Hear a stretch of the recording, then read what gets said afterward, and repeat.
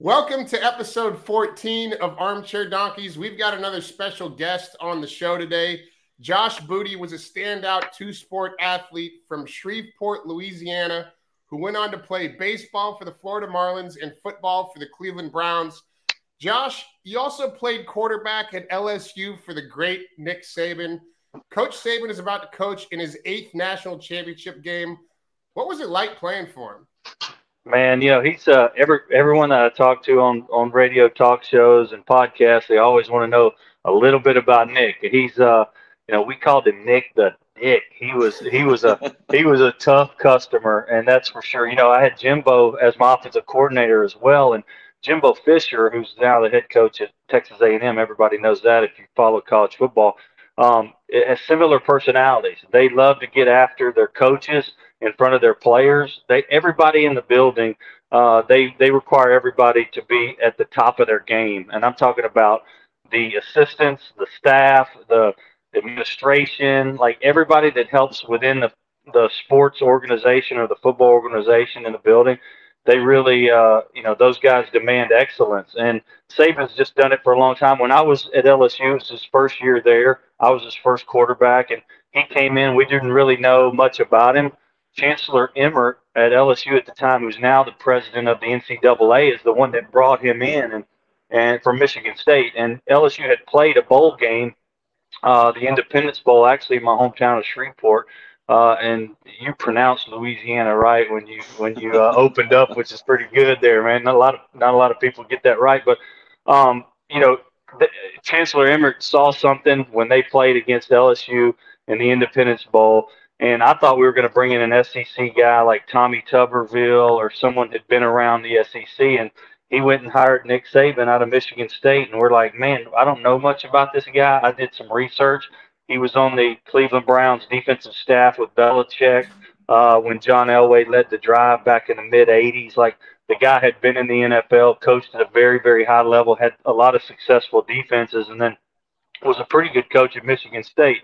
Had beat Michigan several times, so I knew that he knew what he was talking about. And then the staff that he assembled, guys like Muschamp and Pelini and Dooley and a bunch of football names, Jimbo, it was just phenomenal what he did in a matter of a season or two. Just much like when he went back to Alabama in 2 years, he won the Sugar Bowl, I think, at Alabama. In 3 years, the third year he won a national championship, and he's been winning them ever since. But I think he just from recruiting and how hard he worked, he says he only needs 3 or 4 hours a night to sleep, and I think he gets more in or puts more into a day than most people do. And he's effective. His leadership is amazing. He's just super effective, man. I mean, we've been able to watch him over the last 15, 20 years. And I mean, there's nobody that's ever done it any better for longer. I love that. And you guys still keep in touch?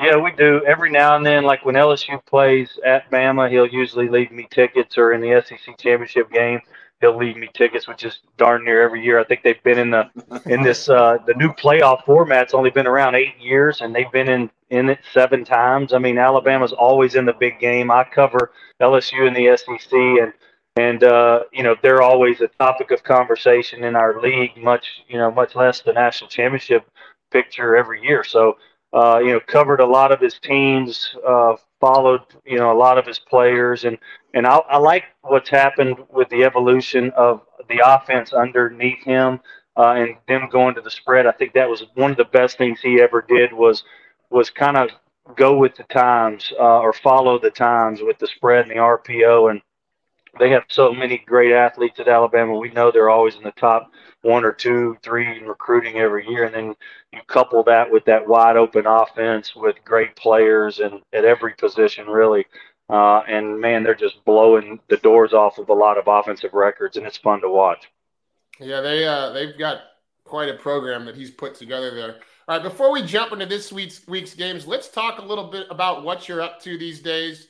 You and your brother Jack have started an app called Bula, which markets itself as a social challenge app. Now, my understanding is the app is a place where I can make bets with my friends. And being that this is a sports gambling show, I think it's something our listeners might be into.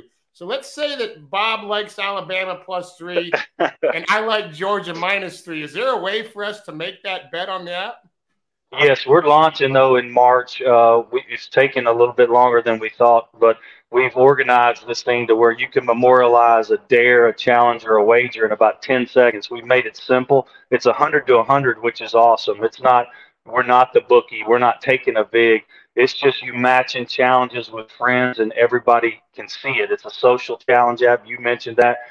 That's how we're marketing it. And yeah, my brother came up with the idea. A lot of times when you bet with buddies at a bar, or you're playing video games, or you're playing basketball in the front yard, or whatever your challenge might be, a lot of times the loser doesn't want to pay up. And we figured this was a way for everybody to see it on a social in a social environment, and then you memorialize it, and then when there's a winner or a loser, you have to pay. So there's like a Venmo capability attached to the app, which is kind of cool.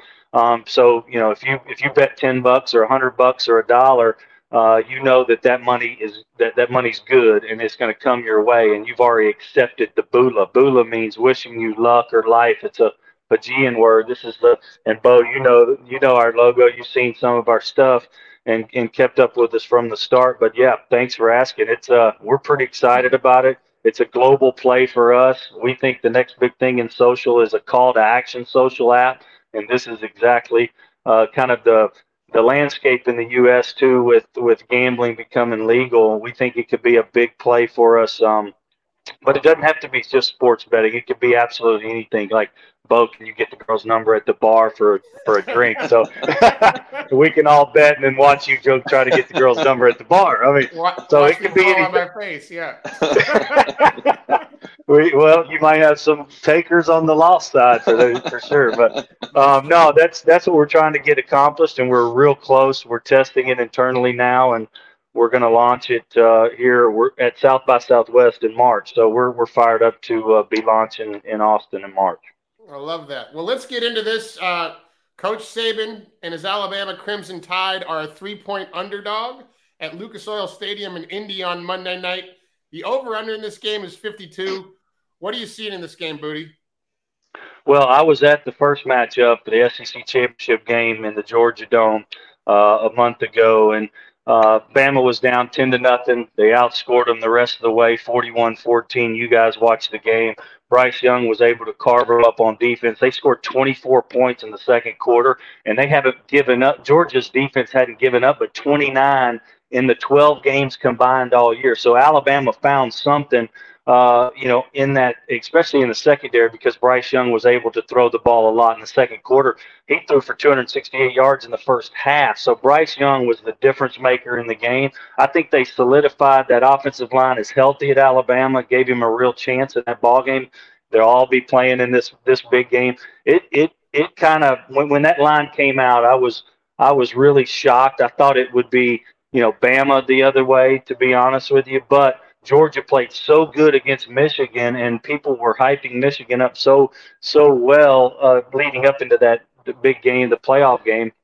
And Alabama really laid kind of an offensive egg. They have the Michi 3 got hurt in the Georgia game, so that hurt them a little bit. They don't have quite the weapons on the outside that they had a year ago, but they're still so darn good, offensively. And they stopped the run. I think they're 6th in the nation in run defense, and Georgia's kind of a balanced attack. They don't have a quarterback that can really kill you through the air. He can make the right plays if needed. I mean, you guys know football as well as I do, and Bob played quarterback. I mean, I think the difference in the game is Bryce Young can do all sorts of things well. He can run the ball. He can throw it. He really looks to throw it over running it, but he had a rushing touchdown in that Georgia game that was a huge play in the game. And then Stetson Bennett, the quarterback at Georgia, turned the ball over, and Alabama had a pick six, which really changed the game and deflated Georgia in the third quarter, I think with 12 minutes left to go in the game or something, early in the fourth quarter. So I just think Alabama's offensive, the staff is great, but the offensive game plan will be the same. Bryce Young, let him do his thing. run the ball well enough to keep Georgia honest. Kirby's going to have to, the head coach for Georgia is going to have to bring 4, 5, 6 guys, because Bryce Young, when they just rush 3 or 4, he sits back there and has a heyday, a field day, because he's got the quick release, and Alabama guys can get open versus like zone coverage, I think, more than most teams can because of their athletes. They're going to have to bring pressure. Kirby's going to have to bring some pressure to stop Bryce Young. That's going to be the difference in this game potentially, is if they can kind of break Bryce Young down with some pressure. Bob, what are you seeing? Yeah, I mean, I agree with what Josh is saying, and I go back to, you know, the SEC championship game. I think the biggest difference is that was Alabama was so up tempo that Georgia, you know, I don't know, maybe they weren't prepared for it or they hadn't seen anything like that, but Alabama up tempo, they're not just throwing it, they're up tempo and they're still running the ball, right? And they're wearing those guys out. And you go back to last weekend in the playoff games, you know, I think Harbaugh was a little hard-headed of, you know, trying to run the football against those guys. They should have kept their defense on the field, not huddled up, and kind of try to replicate that Alabama game plan. So, you know, with the line at +3, I like Alabama right now. I mean, especially because I don't think they're going to change what they do. I think they're going to play fast. They're going to get up to the line of scrimmage. They're going to try to wear those guys out on on Georgia's defensive side of the ball. And again, like Josh said, right, the Alabama quarterback is a difference maker. The Georgia quarterback is nothing against him, but he's just a guy, right? Yeah. And so, you know, right now I just think Alabama's good. And not that, I mean, Georgia looked great, but there's just something about Saban and big games and those guys. And I just like, especially with him getting points, you know, I got to lean towards Alabama right now. I'm 100% with you guys. I drank the Mr. Brightside Kool-Aid and went full-blown donkeys on the Wolverines +8 on Friday. I mean, that Michigan team, I want to talk about that Michigan-Georgia game real quick. That Michigan team physically dominated Ohio State and Iowa in back-to-back weeks, and then went to the Orange Bowl and got absolutely manhandled by the Bulldogs. Aiden Hutchinson was a non-factor. They were out-physicaled on both sides of the ball in a game where I really thought that Georgia broke their will early. I mean, you had Harbaugh going for it on 4th down on their I think it was their first or second possession, and they were on like at midfield, which gave Georgia a 2-score lead shortly after that. They also had a DB and a wideout give up on balls that were in the air that led to a long touchdown and a big interception. So yeah, I think that everything went right for Georgia in that game against Michigan. Michigan was obviously overmatched, but you know, here's the question: is Georgia that good, or are they that good against teams who want to play power football? Other than their loss to Alabama, you know, they haven't seen a team or gone up against anybody who can throw the ball like Alabama can. I would think that after watching Ohio State and the way that C.J. Stroud played against Utah, that they probably would have matched up a lot better against Georgia than Michigan did, because they could have done, like you said, Bob, Harbaugh was a little bit stubborn in that game, right? Like, yeah, he went in there, he tried to run it down those guys' throats, and it just wasn't happening. And he didn't have an answer for that to try and get down the field and make them defend them in the secondary. So, yeah, I don't know how you don't take Nick Saban in the Natty getting 3 points. But if you want to play this game a little bit safer, we've been pretty hot on the teasers this year, Josh. And I got a teaser for you that pushes this to Alabama +10. I'm going to throw the lock at this thing. Josh, your LSU Tigers are playing in the Texas Bowl against Kansas State tonight. The Tigers opened as a 2.5-point favorite, but are now a 7-point underdog. Due to COVID, NFL opt-outs, and the transfer portal, they have only 39 scholarship players suiting up in this game. They've got 20 guys on offense that are missing the game and 19 guys on defense. Kansas State has a quarterback that's pretty good who had an injury in the middle of the season, missed a couple of games. He's going to be full go in this game. I really like Kansas State and a pick 'em tonight. I'm going against your Tigers and pushing that Alabama line to +10 on Monday night with a little 2-team teaser. I love it. Little 2-team 7-point teaser, baby. No, you're right. One, baby. Buying one. I love it. I love it. I might take that with you. Actually, I just wrote that down on the side note over here. Isn't LSU playing like a wide receiver at quarterback tonight or something like that? Well, no, they got one scholarship. They got one scholarship quarterback. He's a freshman from Flower Mound, Texas, Grant Nussmeier, and he's thrown 39 passes all year. I think a couple of touchdowns, a couple of picks. But Max Johnson, of course, hit the transfer portal. Our starter all year, the lefty, Brad Johnson's son. He's now going to A&M. I just think that what Bo said. I mean, we've played with 9 different combinations up front on the offensive line. We've got a freshman that started 2 games at quarterback. We've got a tailback that opted out, Tyron Davis Price. He had 1,000 yards rushing this year, but we really didn't even run the football well, to be honest. We were 200, I think, in the nation in rushing offense, and our feature back's not even playing. We got another kid that Corey Kiner that's rushed for 270 yards or something like that on the season. So, and then we've got 6. One of the things I wanted to mention, you said it. We got a lot of defensive players out. 6 of LSU's top 8 tacklers are out of this. They're not playing in this game. We lost Elias Ricks to Bama in the transfer portal. I mean, LSU's in disarray. Brian Kelly's got a huge job ahead of him. And I think it starts as soon as this game's over tonight. You know, I'm sure it's already started for him, but just the outlook for next year, things have got to change. Orgeron lost the control of the building.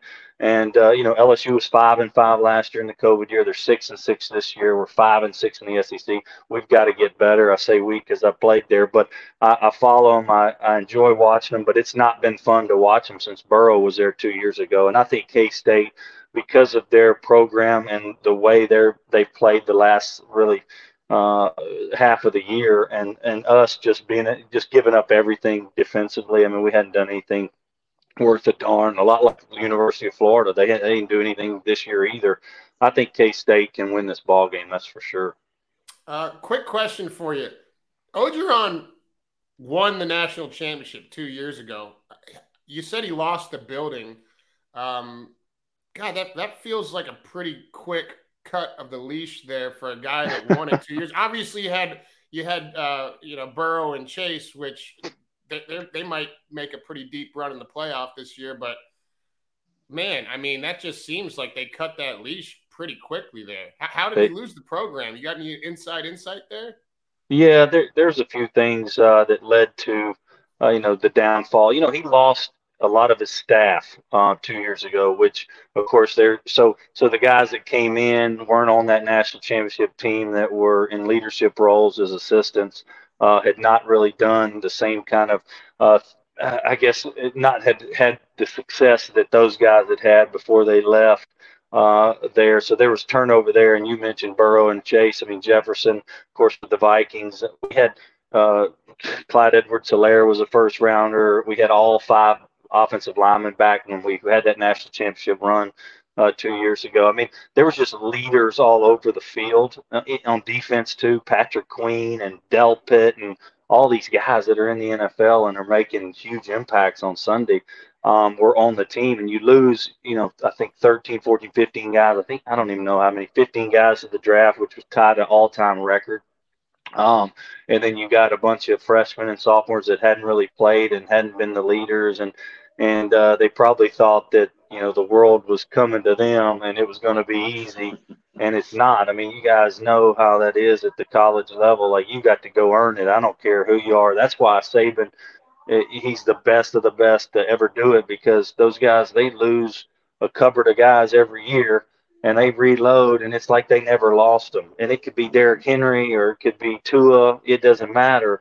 They always show up to play year in, year out. And LSU, I think that was what they were hoping for, that Orgeron could continue doing that. Not even with the same coaching staff. Saban that loses staff members every year. He does it that way too. In that regard too, I think I just think he didn't have the guys ready to step up, and he's a defensive line coach. He's not really a head coach, and I heard there there's some rumors too that our strength and conditioning coach and them were having a little bit of a fallout. Her Orgeron got divorced, and so he was out hitting the dating scene, which was another whole thing. I mean, I got more stories about selfies and all kinds of stuff that I could share, but I don't want it to come back to get me. But I think there's a lot to be desired, left to be desired from how he handled it after he won. I think he probably celebrated a little bit too long and didn't stay with the plan that had got him where he was at. And I think, a lot of the players were talking about transferring. Now that all these guys are transferring, it's like you can't win championships if your best players are leaving and going other places. We've lost players to A&M and Alabama. I mean, Elias Ricks, I mentioned earlier, going to Bama. Max Johnson started a bunch of games for us now, going to A&M. And we're going to have to play both of those guys, and they're going to be playing in different uniforms inside our side of the SEC, the division next year. And that can't happen. You know what I'm saying? And I hope Brian Kelly can do a good enough job. If he'll be Brian Kelly and do what he needs to be done and go develop relationships with those high school coaches and recruit down there, I think he'll be fine, because he seems like a consistent guy, and it'll be easier to recruit at LSU because of the academic standards aren't near as high as Notre Dame. So I think he's got a chance. I just think he needs to be himself and not try to be anybody else, or not try to be a Southern guy. Saban didn't come in trying to be a Southern gentleman. He was Nick Saban every day, and the consistency. And obviously, you're referring to that accent that Kelly threw on when he came down there. Yeah, it threw me for a loop. A Northeast guy coming in throwing on a Southern accent for everybody. Be you. Yeah, dude. I didn't like that. Yep. Yeah, he's going to have to win and win quick. And these head coaches now, they get paid so much, they're short leashes. It's like Sarkisian at Texas. I mean, they want to win 10 games, his first year, and if that doesn't happen, they're already trying to figure out how to pay him $40 million to get out of his contract. Like, it's a crazy world we're living in, and now with the transfer portal and the NIL and all that stuff, it's like college football. And I mean, it is totally different than it was back when we all played, and it's never going to be the same, to be honest with you. Did you see that Texas has a booster that is going to put up $50,000 per offensive lineman to show up at his charity events? Every offensive lineman on the team. No. Unbelievable. All right, Bob, let's take it to the NFL. Let's go to Philadelphia, where the Eagles are a 7-point underdog at home against the Cowboys. The over-under in this game is 42.5. Yeah, so I've been a fan of the Eagles and how they played all year, and the coaching staff and what they've done over there. And the Cowboys, to me, they've showed that they could be world beaters one week and showed they can't even hardly play football another week. So it's for me right now, who knows what happens in the world of COVID and who misses and sits out, right? But sitting here on a Tuesday, I like the Eagles getting points at home against the Cowboys. It's a full touchdown, and I think they'll be able to contain that Cowboys offense enough. And then on the flip side, with Jalen Hurts, put up enough points to keep this game within a touchdown. Now, I could sit here and the Cowboys could come out and, do what they did a few weeks ago. But I just don't see that happening in Philadelphia against an Eagles team that is, fighting for their lives to stay alive in this deal. So with it being a touchdown at Philly, Dallas, in my opinion, being somewhat inconsistent throughout the year, right now I'm leaning towards the Eagles and taking those points. Josh, any thoughts here? I like what he's saying. I mean, Dallas has been kind of, especially the last month, well, really since Dak has come back from his injury. I mean, he hasn't played as well as he did prior to that injury. Now the Cowboys are loaded. I think with Gallup being out for the rest of the year, that's going to hurt Dallas, because he's that receiver that can just absolutely get it done for them, and it spreads the field even more. They have a lot of weapons, and I just think the Eagles at home getting 7 in a game that they would love to win. I know that's such a big divisional game. year in, year out, and you give them 7 points at home and the Cowboys aren't playing really good on offense, I think that they've got a chance. Dak struggled last week, and I just like them at home. I like them getting 7. If the line was 4, I would probably go the other way. I just think with 7, you got to take the Eagles at home. They're playing. They've got a really good football team, and they've won a lot of games. They're not a slouch. And in the league, when you give someone a full 7 points, that's a lot. A lot of games come down to one possession, and 7's a lot. I agree with you guys. I got a little bit of a different play that I'm looking at taking, only because it's week 18. Eagles have already clinched and they can't improve their playoff position. Dallas, on the other hand, is still trying to get that home field. I think the Cowboys will likely get the win in this game, just because I see the Eagles potentially resting some guys to get ready for that wild card game next week. But I do like I don't like laying 7 points. I don't like laying 7 points in Philly. I like teasing the Cowboys to a pick 'em in this one and buying the point on that. And we'll talk about what I'm planning on doing that with in another game down the line. And again, the only reason I like it is because the Eagles have clinched. They don't really have, other than pride, yeah, it's a divisional game, but they can't win the division. They can't improve their playoff position. The Cowboys are still fighting for that first round bye and home field. So I think that just weighs it a little bit higher on that side for me, but I wouldn't take it at -7. I think 7's laying too much on the road in this game. All right, Josh, take us to SoFi, where the 49ers are a 5-point dog against the Rams. The over-under in this game is 44.5. The 49ers at the quarterback position is the big question mark in the game, and everybody wonders, Garoppolo, yeah, he's hampered. Is Trey Lance going to play? He's only got several starts in his career. The Rams were able to come back and win that game last week, but the last 3 or 4 games they haven't done a lot offensively in the first half. Of course, everybody's super pumped that Stafford's there and Kupp's having one of those year of all years at receiver, and as an MVP candidate. So, I know the Rams can get things done. Odell's played well of late and had a few touchdown catches. I think if Garoppolo plays, this is kind of an either or. If Garoppolo plays and he seems to be playing well, I would go with the Niners, because I think they won 31-10 in week 10. They won 5 in a row. So Shanahan owns McVay, and not a lot of people probably even know that stat, but 5 in a row versus any team in the NFL is very, very tough to do, and especially against McVay, who's had some really good seasons early on in his career as the head coach of the Rams. So I would say, if Garoppolo plays, I'd take the Niners. If he doesn't, I would go with the Rams and with Stafford over, his experience way over Trey Lance in that game. So, it'll be fun to watch. It's gonna be a good game. I know the Rams are looking towards maybe even winning a Super Bowl this year. I don't know if the Niners have that kind of firepower. I think the Rams are one of the best teams in the league when they're playing well. If they're not, then they're very vulnerable, and on offense, they hadn't played well of late. So I like the Niners if Garoppolo starts and he feels good.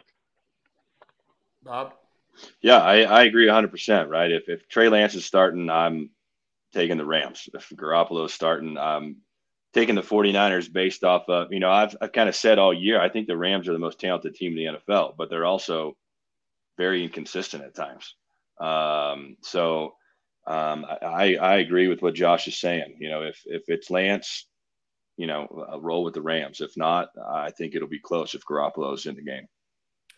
So here's the deal with this game for me. My advice is to wait and see what happens in the Philly-Dallas game on Saturday night. Stay away from it if Philly wins. The 49ers will miss the playoffs with a Philly win, a loss to the Rams, and a Saints win. Saints and 49ers both play in the afternoon on Sunday. Philly wins, and the 49ers will go all in against the Rams on Sunday afternoon. Now, if Dallas beats Philly on Saturday night, the 49ers are in the playoffs. They can take their foot off the gas and rest some guys to get healthy for that wild card game. The Rams are playing for a first-round bye. So the play in this game, in my opinion, is to hammer the Rams on the money line or in a teaser at -2 with something like the Cowboys in a pick'em, because Philly's in, not really playing for much. I like a 2-team teaser at 7 points, Cowboys in a pick'em, and Rams -2, because I think the Cowboys are going to win. And if the Cowboys beat Philly, the 49ers are in. Both those teams have a chance, or Cowboys have a chance for a bye. Rams have a chance for a bye. They're going to be playing to try and earn that bye, while Philly and the Niners, they got to go into a wild card game next week, and it looks like both of them are probably going to get in. And you want to go into that game healthy. You don't want to get into a dogfight this weekend with with the Cowboys and with the 49 or the Rams, and then have to go play next weekend with some guys who might get banged up. So that's my 2-team teaser that I'm riding with in the NFL. Cowboys in a pick'em, Rams -2. Or you can wait. You could wait and see if the Cowboys win, and if the Cowboys win, take the Rams on the money line. All right, Bob, let's go to Cleveland, where the Browns are a 2.5-point favorite at home against the Bengals. The over-under in this game is 43.5. I don't understand this line at all. I don't get it. I hate the Browns. I hate the way they play. Baker Mayfield hurts my head. He might not even play. He may sit out. I mean, they're talking about, his health now and should he play in this game. Again, another team with a ton of talent that just can't figure it out. And I think the Bengals are one of the hotter teams in the NFL right now. So I don't understand how the Bengals are getting points in this game. Yet again, it's hard on a Tuesday, but if this was Sunday morning and this was the line, I'd be all over the Bengals in this football game. This might be more of just my gut feeling of how when I watch the Browns, and it just pisses me off because I just don't understand how they play the way they play. But with the way Joe Burrow's playing right now, and the rest of that team rallying around that guy, if they're going to get points against this Browns team, the Bengals are 100%. Josh? Yeah, I kind of like the Bengals too after watching that Browns debacle last night in Pittsburgh. And, week 18, we were kind of in uncharted territory. We've never had this many games in an NFL season, but the offensive line looked so bad last night for Baker, and Baker's lost confidence. I mean, Watts was in his lap every play, and they had 2 or 3 others that were in his lap every other play too. And so it was, to think that the Browns could come off of that type of game and Baker get sacked 8-9 times, and to feel good about betting the Browns would be silly. I think I like the Bengals in this game, no matter what the line is. I know Burrow and them might not be full go and all that because they're already solidified their spot, but I just think the Bengals are riding high right now, emotionally, and there's a lot to be said for that. I think Cleveland's in a low spot. They got beat by a Steeler team that hadn't scored a touchdown in the last 5 games in the first half of any game that they played in the last month or so. So I just think the Browns are in a bad spot right now. Baker's banged up. Like Bob said, he might not even go. His left shoulder's giving him a lot of problems. His ankle's giving him problems. I talked to Tim Couch this morning after that game. I'm like, man, he took a beating, and Couch is like, that looked like a beating he took when they moved the franchise back to Cleveland. He was the number 1 pick overall, kind of like David Carr in Houston. It's like, it's a very difficult situation when you can't block them up front. Then you start seeing ghosts like Sam Darnold did against Belichick 2 years ago. I mean, y'all, how hard it is at that position. He wasn't reading things out, but I don't think he's about as cold a passer there is in the league right now. He was 3 of 14, I think, in the first half. So he's not getting it done. They got a lot of problems there in Cleveland. Yeah, it's interesting to see the lack of success that Cleveland had with OBJ, and I mean, I guess one could argue he was the number 1 in Cleveland. He goes to the Rams and he's the number 2 because Cooper Kupp's drawing all that attention. But mean, it's a night and day difference with him. I thought he was washed up. He was done. He wasn't coming back from that knee injury. He goes to LA and finds some success over there. So here's my thing with the Bengals. They can still clinch a first-round bye with a Chiefs loss to the Broncos or a Titans loss to the Texans. Chiefs play Saturday. Titans play after them on Sunday. If the Broncos somehow beat the Chiefs, this game becomes playable, I think. Might not be a bad idea to pay attention what is happening during the game in some of these games on Saturdays. If it looks like the Cowboys are going to win, or it looks like the Broncos might beat the Chiefs somewhere around halftime or the third quarter, might not be a bad idea to take the Rams or the Bengals before those lines moves.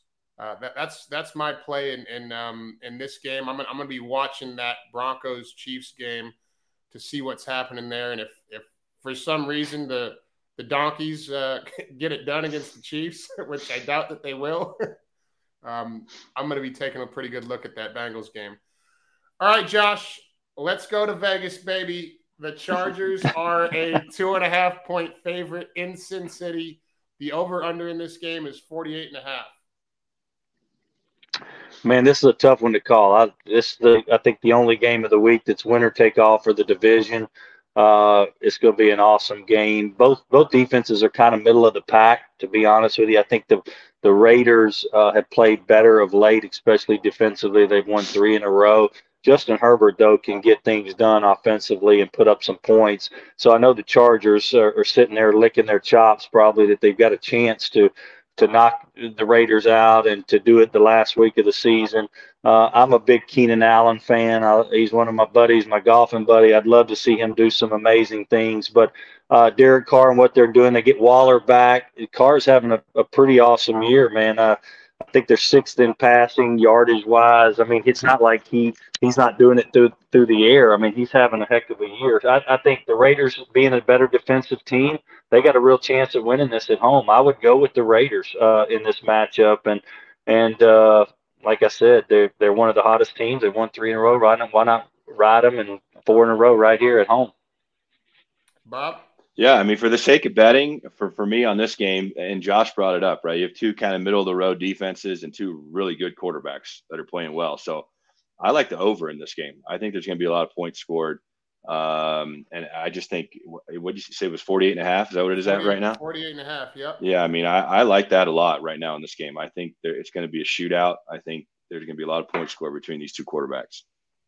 I got killed by Derek Carr last week. I had Indy at home in a teaser and on the money line in a parlay with the Seattle Seahawks. And Carr looked good last week. You also got to keep in mind, those guys are playing for a little bit something more now. You lose a guy like John Madden, who's the face of that franchise for a long time.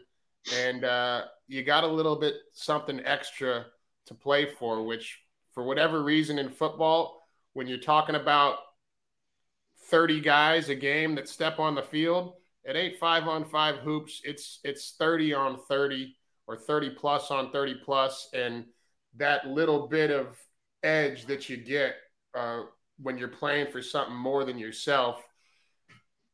The Raiders, I think the Raiders are going to get into the playoffs somehow in this game. Although I will say this, Adam Bledsoe sent me a Bleacher Report tweet that said if these 2 teams tie, they both make the playoffs and they should just both kneel on the ball for 4 quarters. I saw that. That would be hilarious. I'm sure the NFL would love that in Week 18.